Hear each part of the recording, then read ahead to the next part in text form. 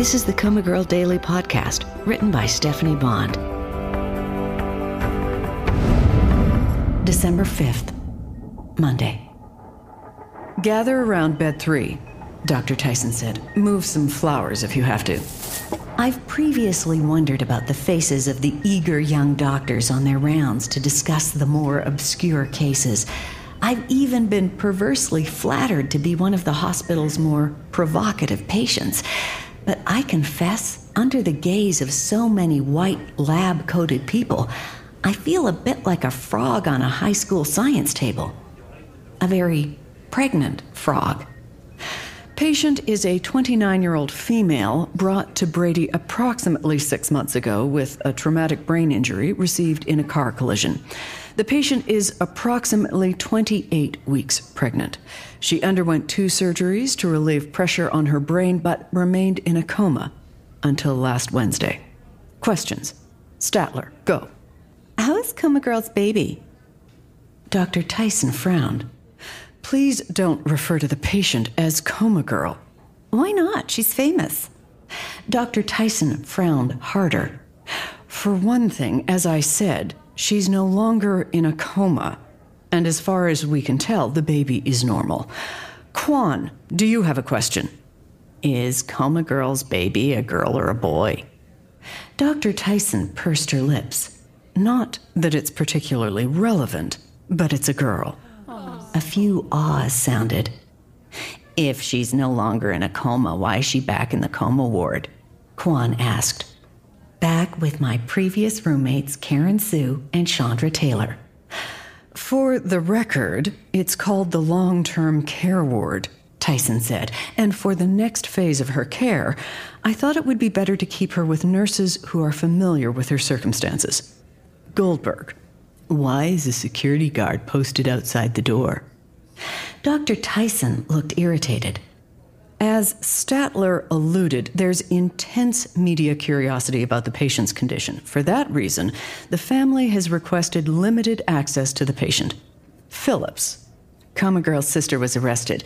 Turns out she's a drug dealer and she was driving the night of the accident, not Coma Girl. Dr. Tyson arched an eyebrow. Was there a medical question in there somewhere? No, just FYI. It's lit. Lit? A few titters sounded. Lit up on social media, Quan offered weakly to back up Phillips. Dr. Tyson turned a lethal glare on the young doctors. If the next question isn't a legitimate medical question, you can all find somewhere else to do your residencies. Tosco, go. How are the patient's cognitive abilities? The patient is communicating yes and no through eye blinks and appears to recognize family and friends. She looked down at me. Hello, Marigold. Am I Dr. Jarvis? I blinked once. Good. Am I Dr. Phillips? I blinked once. Good. And thank God, she added to the chagrin of Phillips. Laughter chorused through the group. Am I Dr. Tyson? I blinked twice. Very good, Marigold. Thank you. She looked back to her audience. She can also identify common objects, colors, and shapes. What else would you test, Quan? The patient's senses. Good. Her senses have been tested and are functioning well. Goldberg, go. How is the patient's mobility?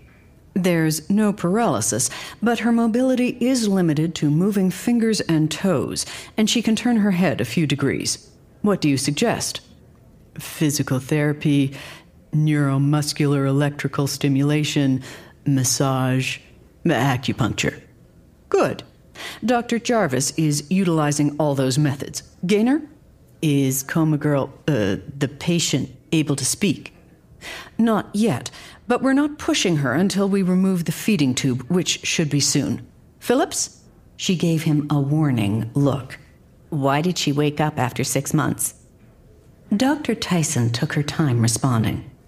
Clinically, I would say the pressure in her brain was relieved after the second surgery to remove blood debris. But in truth, we don't know exactly why she woke up.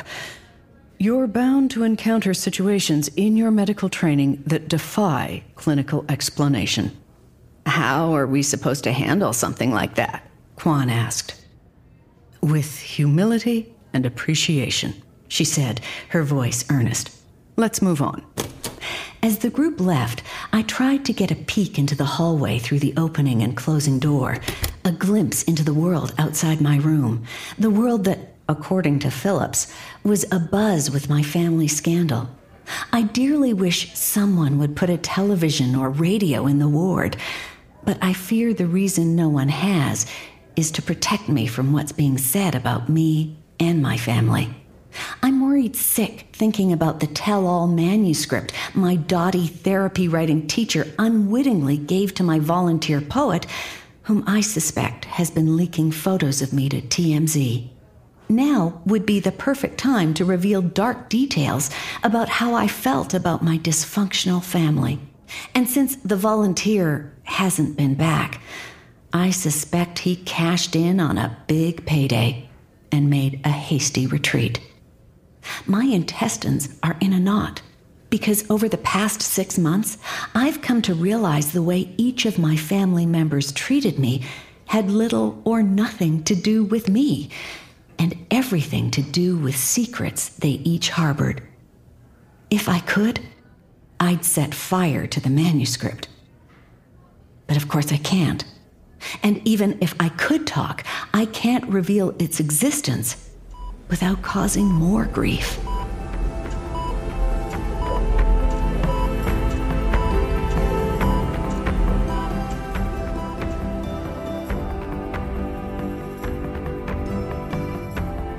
Hi, this is Stephanie Bond, author of the Coma Girl Daily podcast.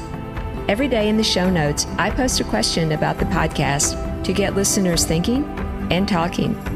Check out today's question, then share your answer with the Facebook group of Coma Girl fans. The link is also in the show notes. Thanks for listening.